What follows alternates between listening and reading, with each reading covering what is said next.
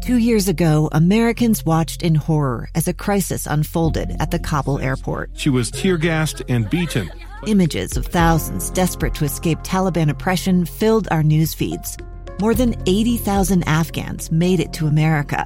But the story didn't end there. It was very cold. There was no power, no heat. Who would help our newest neighbors?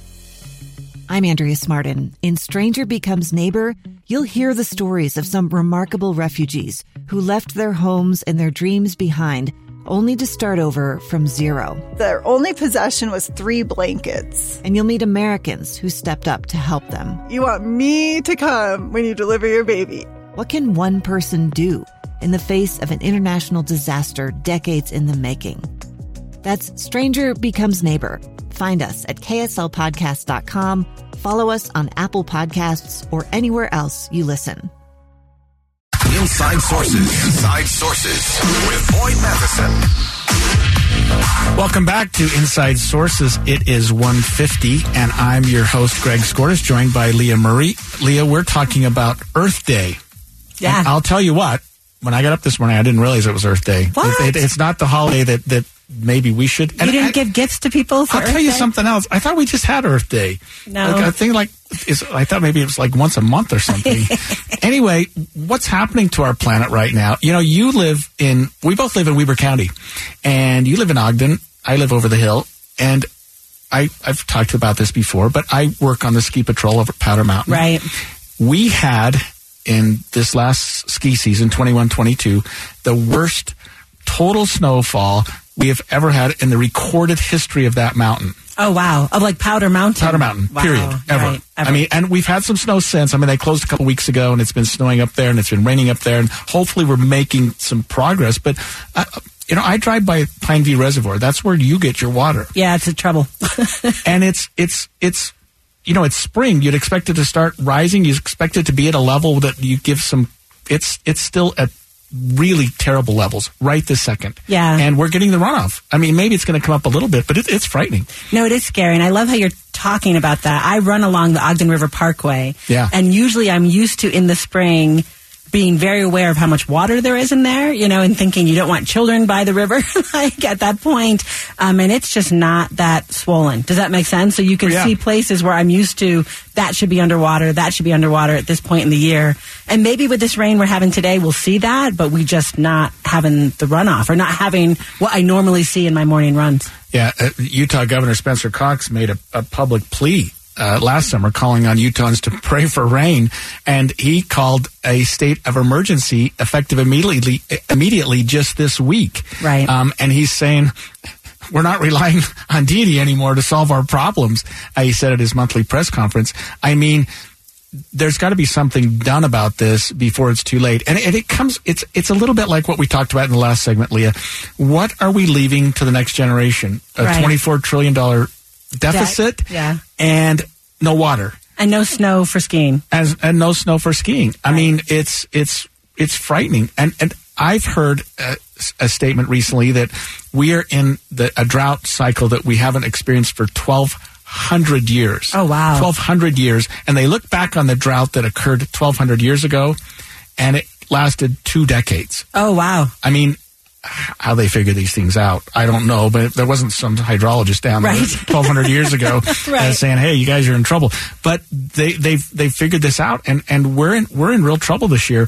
I mean, we look around and we see the beautiful lakes and streams and things that we have, but Utah's a desert. Make no mistake. I mean, we are whether you're high desert in some of the national park areas, or real desert in some of our sandy areas, but Utah, we don't get a lot of water, and we rely, especially in some of the real urban areas, on snowpack. I mean, that's where you get your water. Yeah, no, absolutely. And I think it's interesting to think about our population growth, right? And a cousin of mine came to visit to go skiing, and she's a hydrologist, and she gets off the plane. She's like, "You're building all these houses. Where does the water come from?"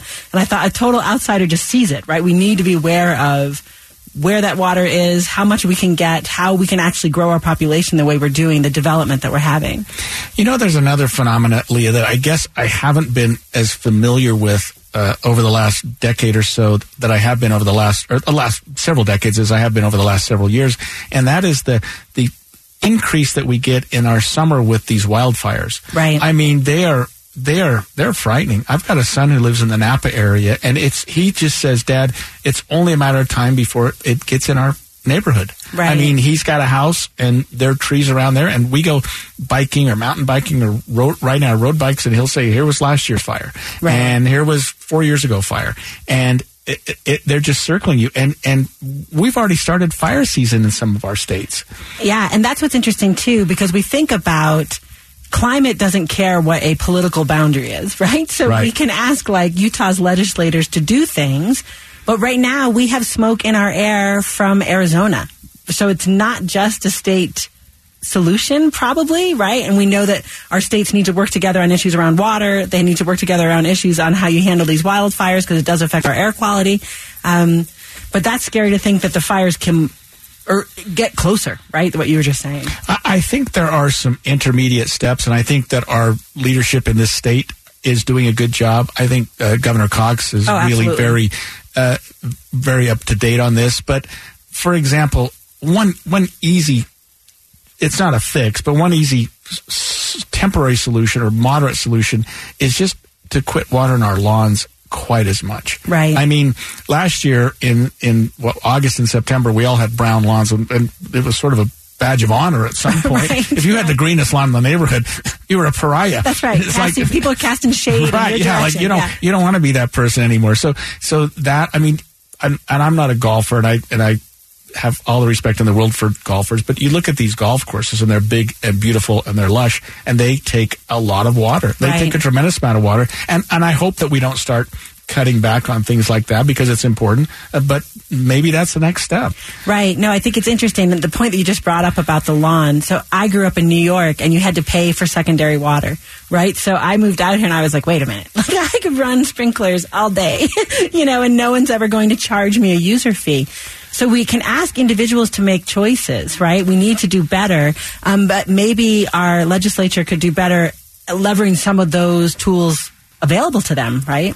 Yeah, and of course it goes back to what we're doing to our climate, what we're doing to the air.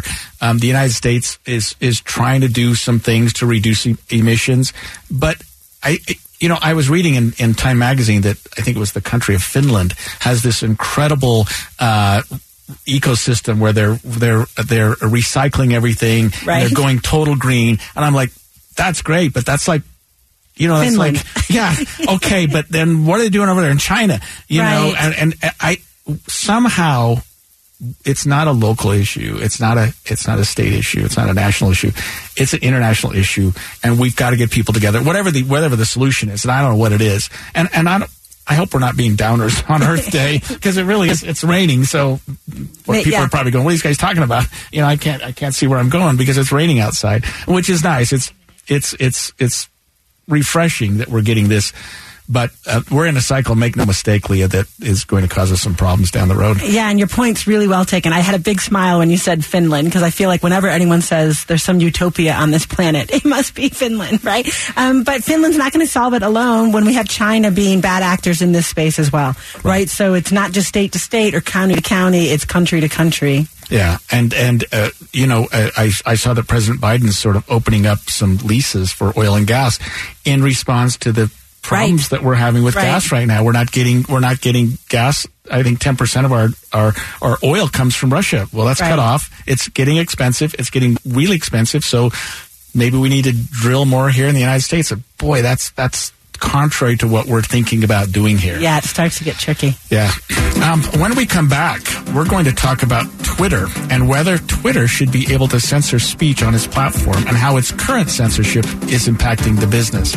We'll be up with that after the break. Stay tuned with us. This is Greg Skordas and Leah Murray on Inside Sources on KSL AM 1160 and FM 102.7.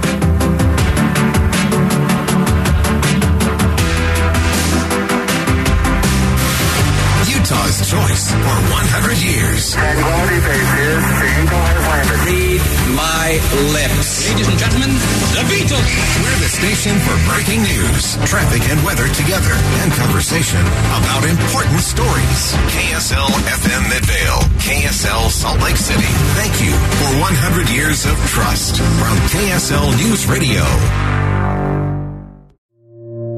Two friends taking pictures of the rising full moon on a summer night. Two teenage kids doing what teenage kids do. When a stranger with a gun and a death wish changed everything. It was violent, it was senseless, and I will never understand it, I will never accept it. I'm Amy Donaldson, and unfortunately, we're all too familiar with stories about how violence shatters lives. But what we rarely see is how they are rebuilt. In a new podcast, The Letter, we relive tragedy, but only so we can hear the rest of the story. The struggle to reclaim lives, the realities of grief, and the possibilities of forgiveness. I believe in miracles. Sometimes I thought, there are no miracles. Yeah, there are, and this is a big one. Follow The Letter at theletterpodcast.com or wherever you get your podcasts.